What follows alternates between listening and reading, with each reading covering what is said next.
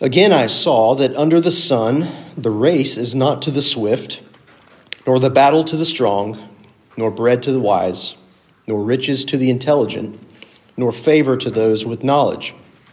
But time and chance happen to them all.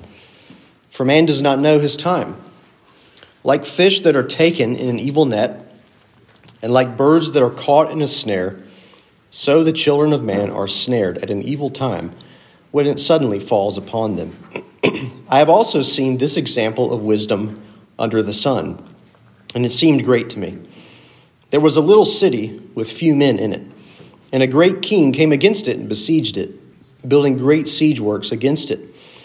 But there was found in it a poor, wise man, and he, by his wisdom, delivered the city. Yet no one remembered that poor man. But I say that wisdom is better than might, though the poor man's wisdom is despised, and his words are not heard. The words of the wise, heard in quiet, are better than the shouting of a ruler among fools. Wisdom is better than weapons of war, but one sinner destroys much good. Thus far, the reading of God's word. You may be seated.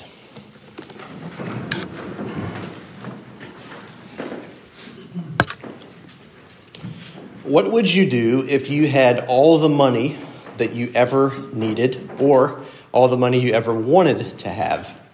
What would you do if you never had to face any kind of societal conflict?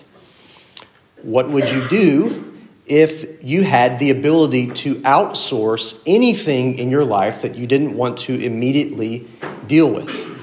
It's interesting questions to ask ourselves because, in a way, we're asking, what would you do if you had all the money you could ever need, all the time you ever wanted, and also you lived in a reality of perpetual peace? What would you do? What would your life look like if all of those things could be yours? The second question is, would you be happy if all of those things were your reality? Now, what if I told you that somebody has already tried this? Well, you might say, yeah, well, even if they tried it, I could probably do a better job than the person who's tried this before, because they probably don't have the same kind of priorities, the same kind of utopian dreams that I conjure up in my mind of the what-ifs in my life. Well, what if I told you that the person who's already tried this was also deemed the wisest person to ever live, so any possibility that you would have done a better job than this person is already thrown out the window?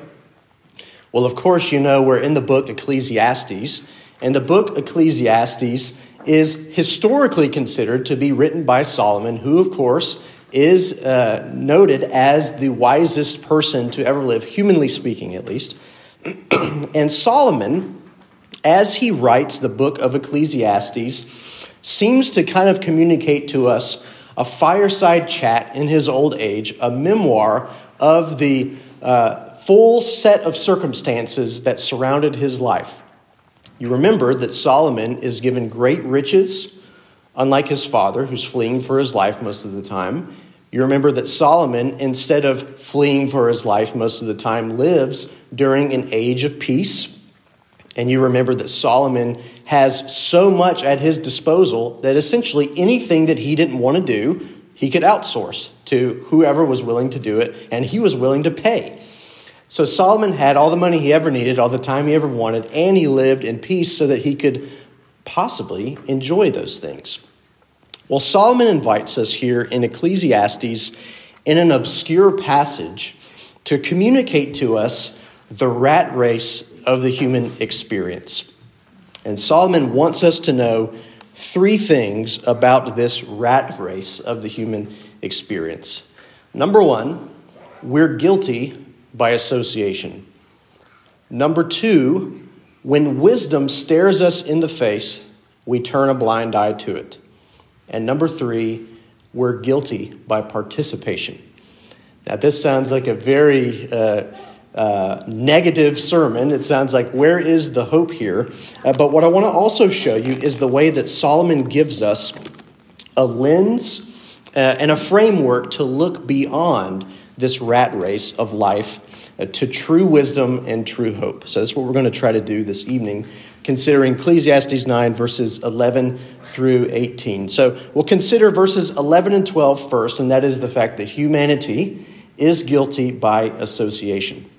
Solomon begins by saying, "Again, I saw that under the sun," and then he proceeds to talk about whatever situation it is he's about to present to us. We're kind of jumping in more than halfway through this book. And this book is filled with all kinds of opinions out there as to whether or not Solomon actually wrote it, whether these are the words of a cynic, whether this is a faith-filled book, and if it has any hope whatsoever. But we're picking things up kind of right in the middle of an argument where Solomon essentially takes the human experience, he puts it on a pie chart, he divides all the different categories of the human experience up, and he's kind of dealing with one slice at a time. He's kind of doing a panorama view of the human experience. So now he turns to this next consideration, and that's where he says, "Again, I saw that under the sun," and he's going to present to us this vicious cycle, this rat race of the human experience.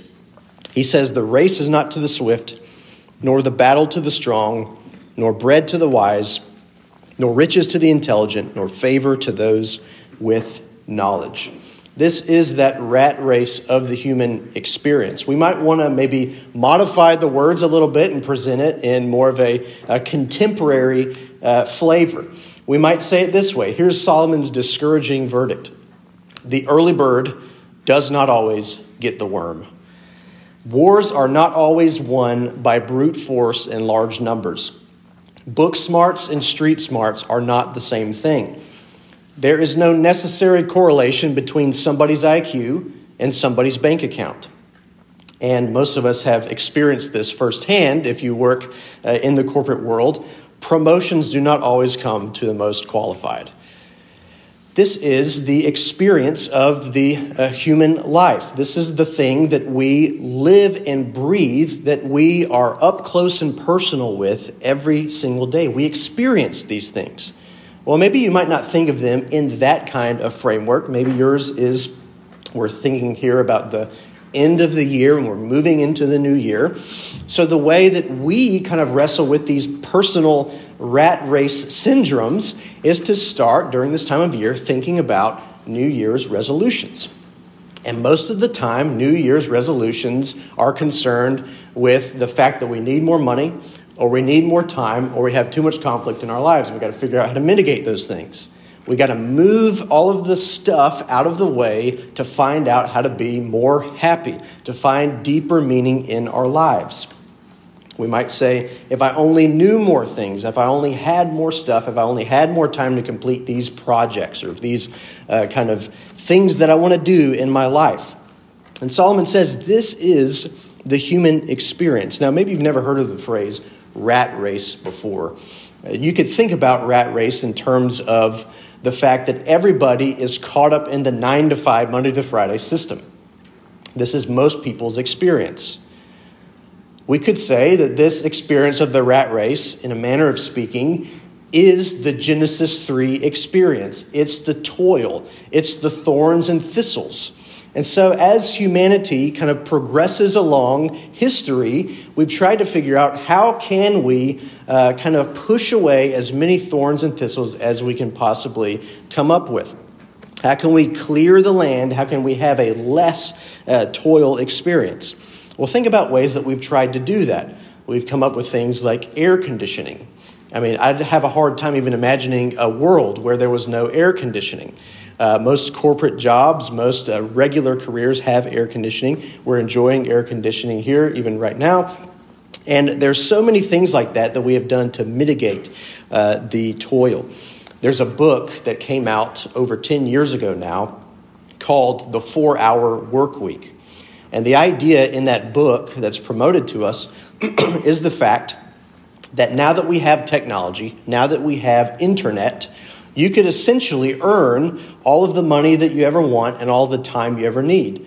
You can cut your 40-hour work week down to about 4 hours, and as you make more money, as you go to kind of international waters here, with your business, you can outsource all the things that you don't want to deal with. And so you earn all the money, you earn all the time, and you've solved the toil. You've solved the thorns and thistles of life. What's so fascinating about that book, and the reason I have this book in my mind is because I recently had to do a project on this book, so I had to read it. What's interesting is as you get to the end of this book, now here's a non-Christian presenting some interesting business ideas, but as he gets to the end of the book and he's trying to answer the why would you want to do this, he says something very interesting. He says, after we've cut out all the noise in our lives, after we've kind of gotten rid of the up close and personal conflicts that we wrestle with, after we've gained all this time, gained all this money, very quickly we start to ask ourselves the big questions. Now that we've cleared the air, what is the meaning of my life? And interestingly enough, the author, who's not a Christian, has this summary. It's a flawed question that we can't answer. Therefore, what we should do is do what makes us happy. So he builds up this huge system and says, you're going to pretty soon have to deal with what's the meaning of life. And then he says, but we can't answer that. We don't need to worry about that answer anyways. So just keep doing what makes you happy. Find your own meaning. Well, some people say that is actually a good framework for what is said to us in Ecclesiastes. Some people say that the book of Ecclesiastes is a negative book that essentially says it doesn't matter what you do because nothing's ever going to work, so just go on about your merry way because everybody's going to die. That's kind of the summary of Ecclesiastes. And this passage in particular might seem to present that to us in the next phrase, because what is said to us is this: but time and chance happen to them all. The race is not to the swift, etc., etc. Time and chance is really what rules the world. Being in the right place at the right time or the wrong place at the wrong time. That is the essence of the human experience. Now, unfortunately, when we read that, we might think that this is a negative presentation of the human experience. But I want to call your mind back. You don't have to turn here. But I want to call your mind back to chapter 3 of Ecclesiastes. This passage is very famous. Songs have been written about a time for everything. And we have presented to us in verse 1 of chapter 3, for everything there is a season and a time for every matter under heaven. What's presented to us back there is the fact that God is the one who rules over everything. God is the one that appoints all times for all things according to his purposes. So actually, it's a little misguided here, at least in the ESV and even some other translations, because time and chance seem to communicate a godless world.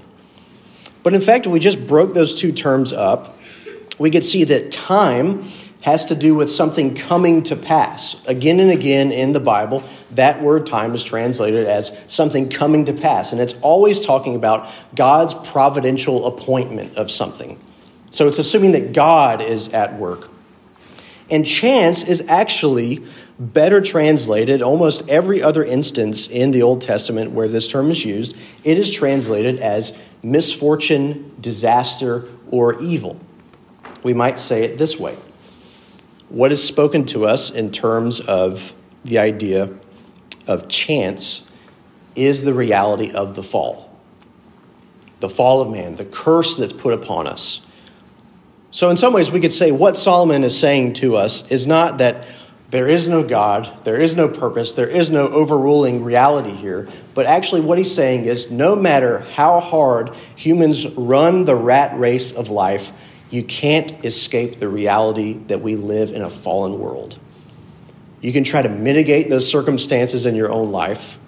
You can try to boil them down to the lowest common denominator. You can cut your 40-hour work week down to 4 hours. You can do whatever it is that you think is going to be the secret recipe, the silver bullet. But the fact is, the reality of the fall happens to all. And we can't escape it, no matter how hard we try. We live in a post-Genesis 3 world, and we can't get back to Genesis 2 or Genesis 1. We are living post-Genesis 3, and Solomon wants to remind us of this because mankind repeatedly tries to blunt the edges of toil, and it's to no avail. Solomon says we're guilty by association because we find ourselves caught up in this. We can't be born outside of it. We're born into the toil. We're born into this reality. Verse 12, man does not know his time. I remember working for the government, a civil service job. We repaired submarines, a big shop that did not have air conditioning, full of mechanics and machinists. There was an older guy there who was well past retirement age. So what he did was, instead of retiring and kind of living out the rest of his days, he decided, I'm going to retire, take the retirement, then I'm going to get rehired as a direct hire and kind of have my cake and eat it too. So we're there in our kind of weekly safety meeting, and this guy suddenly has a massive stroke, dies as soon as he gets to the hospital. What is the point of that kind of a life? When we try to orient the circumstances of our life to try to outsmart the human experience, not only that we're all caught up in a rat race that we can't escape, but a deeper reality of something we can't escape is that man does not know his time. Now, that's an extreme example, but presumably he didn't wake up that day thinking this is my last day to live. Presumably, when he was able to retire, he didn't think, I better take the retirement now and live out the rest of my days away from this toil because I don't know when I'm going to draw my last breath. Instead, he was hedging his bets on just kind of continuing along the financial security system, and suddenly he found himself out of time. Man does not know his time. Solomon wants to remind us of this. It's not only that the circumstances, the secret recipe for success, often doesn't work out the way that we want it to, but even if it did, we don't know how many days we've been given. We don't know which one's going to be our last.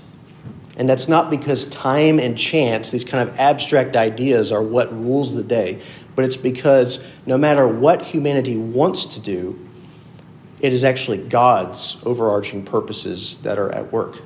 We can't escape them, and we can't thwart them, and we can't rearrange them and repackage them in something more beautiful than what we think he's doing. Solomon presents it in a very negative way. Fish taken in an evil net, birds caught in a snare. Children of man, in the same way, are snared at an evil time when it suddenly falls upon him. So here's the under the sun reality of the human experience. We're guilty by association, and we can't escape this kind of negative experience. We can't escape the reality of the fall. The fall happens to all. So now Solomon transitions into verses 13 through 16, and he begins to give us an example that should provide some help. It should provide some relief from such a kind of morbid view of the human experience. But he tells us, even though this should help us, he tells us in verses 13 to 16 that humanity often turns a blind eye to wisdom.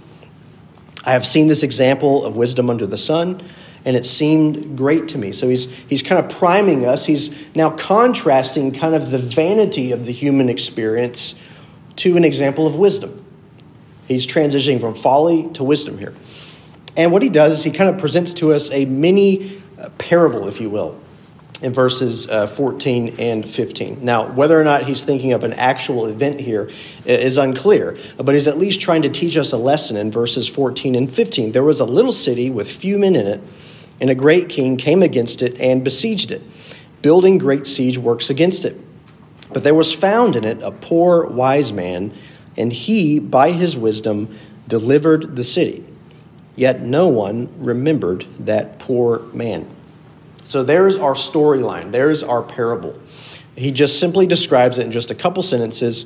A little city, a great king and a great kingdom coming against that city. They're well in the kind of prevailing number, so that there's no chance, numerically speaking, that this king and this kingdom are not going to overthrow and destroy the city. But there's a poor wise man in this city, and he, though outnumbered, delivers the city.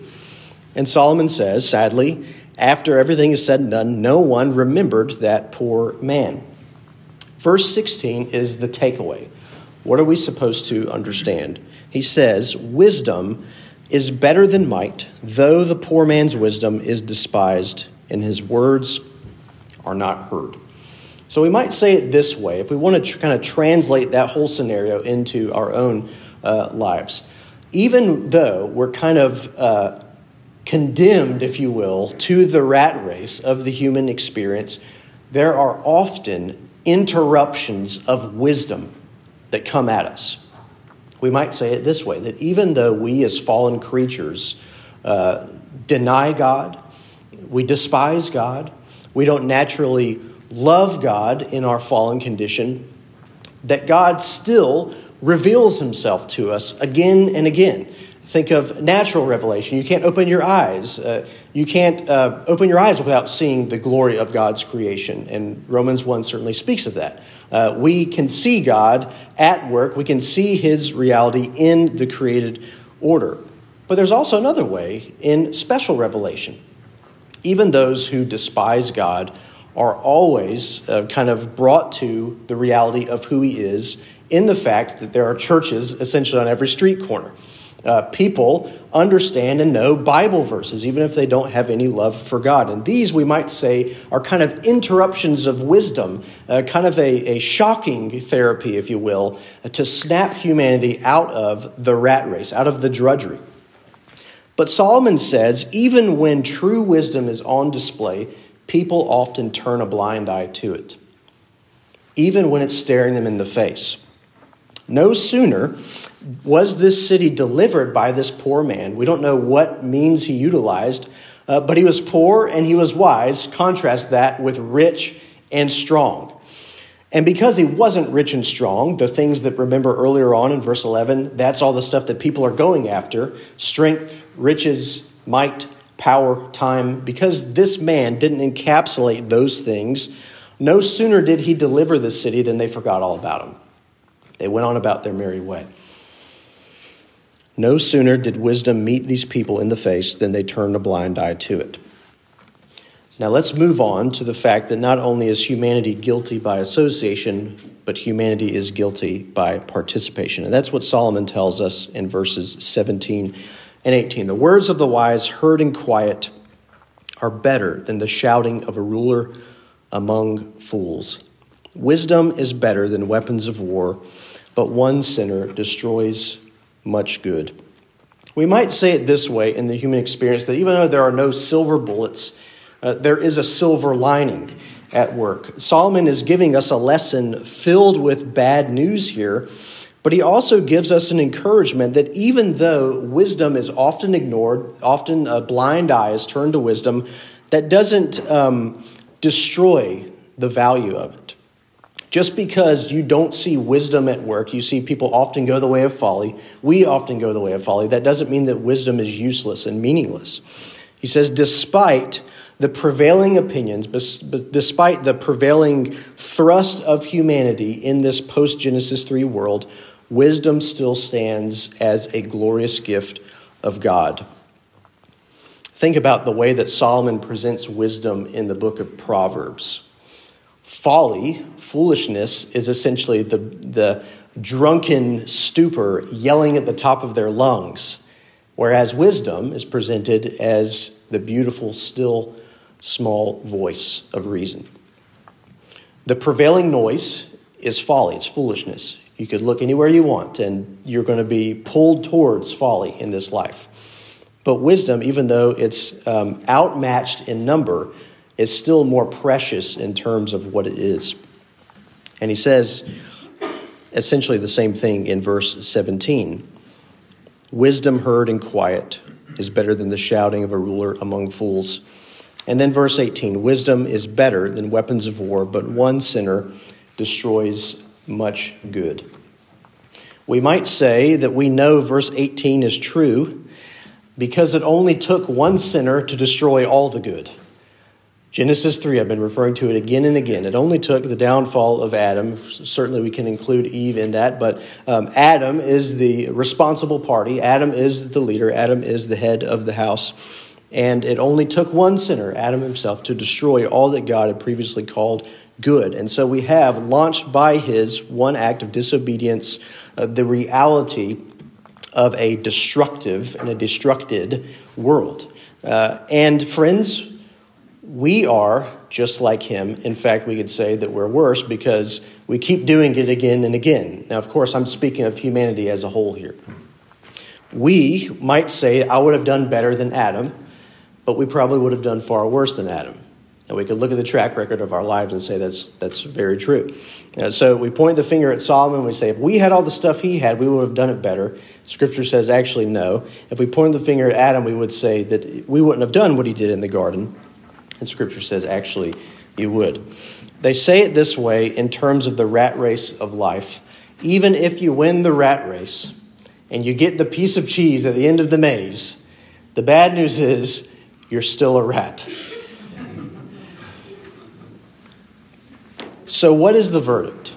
Is Solomon essentially telling us that all of this is meaningless? Is he saying at best you're just going to be a little bit better rat than the rest of the rats? Well, I don't think so. I think what Solomon is doing here is he's presenting us a raw, real look at the human experience, and he's saying we're looking for fixes in all the wrong places. And I should know because I've had all of these things that I've talked about at the same time, and I can reflect at the end of my days, that's not where true wisdom is. That's not where the silver bullet can be found.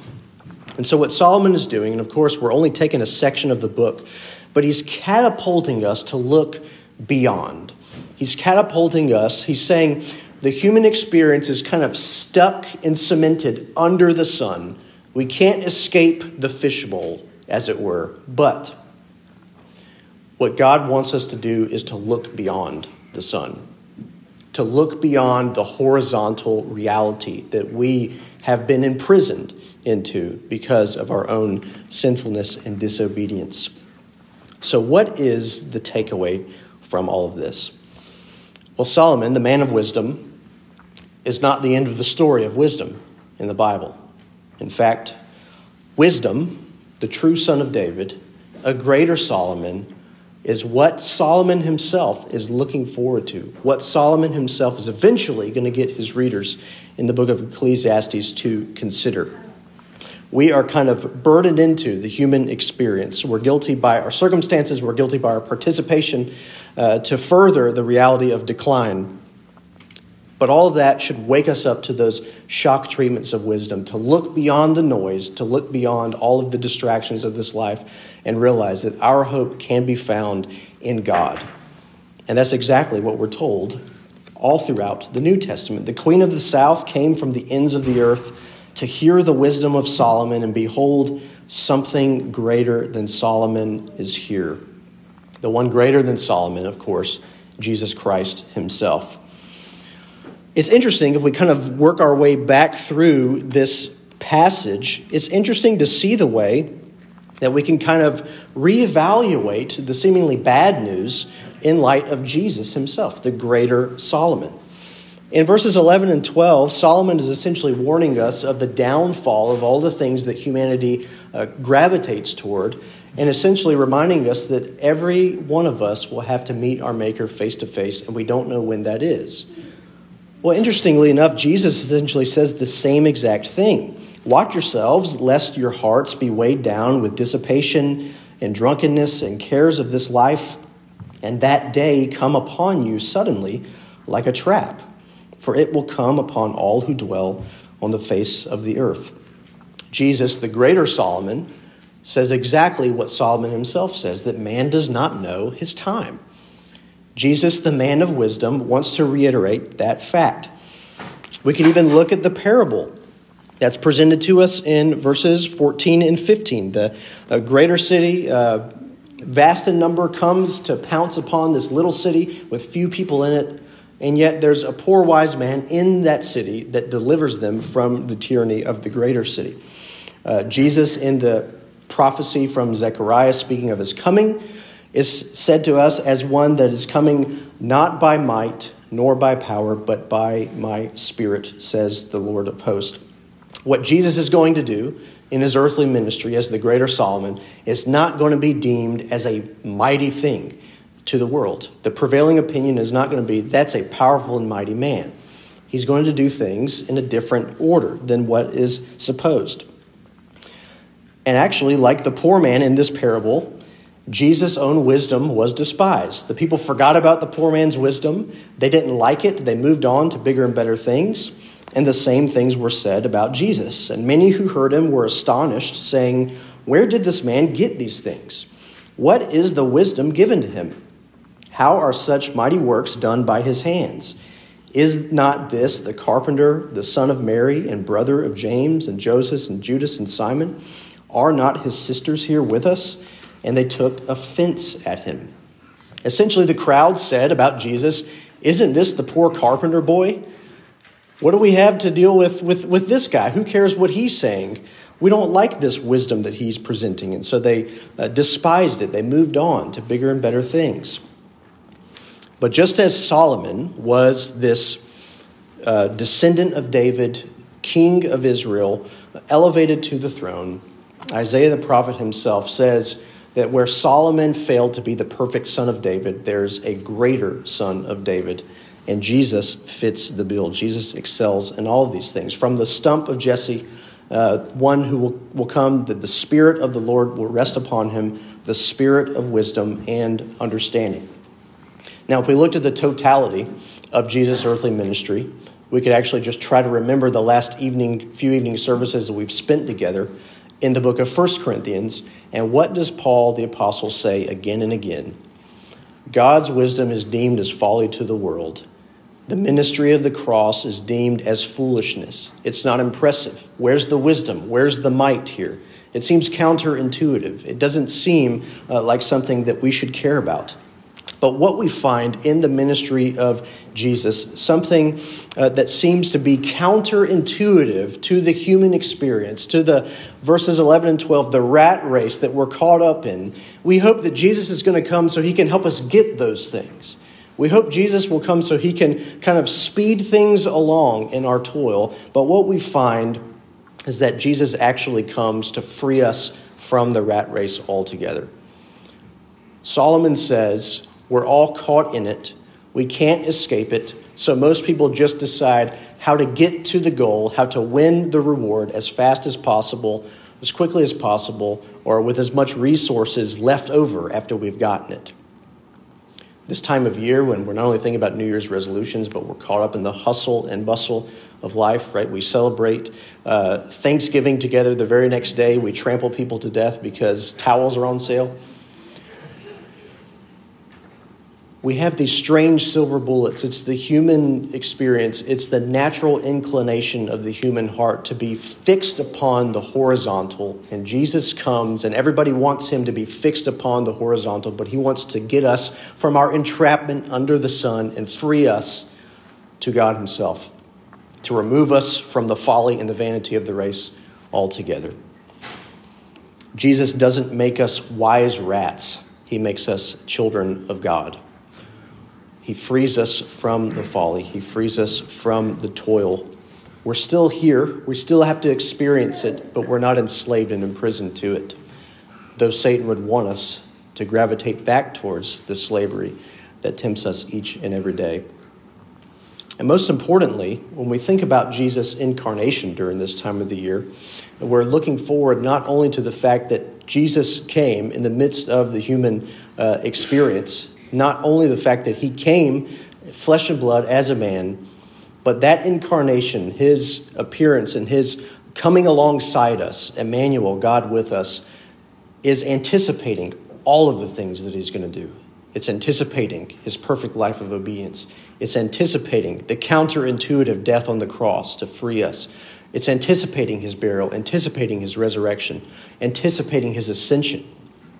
And the Apostle Paul tells us that in a world of foolishness, in a world of folly, Jesus Christ himself becomes for us the wisdom of God, 1 Corinthians 1:31. So friends, the world wants us to be stuck under the sun. The world wants us to live again and again in this perpetual rat race of meaninglessness. The world wants us to be fixed upon the horizontal. But dear Christian, remember the fact that Jesus Christ has freed you from the rat race. He's freed you from the self-imposed toil, the toil that you're guilty by association as well as participation. And he's brought us to an elevated place where he himself is seated at the right hand of God, and God himself calls us dear children, sons and daughters of the Most High God. So friends, remember the fact that Jesus Christ himself has freed us from the race, and if you have been set free, you are free indeed. Amen. Let's pray.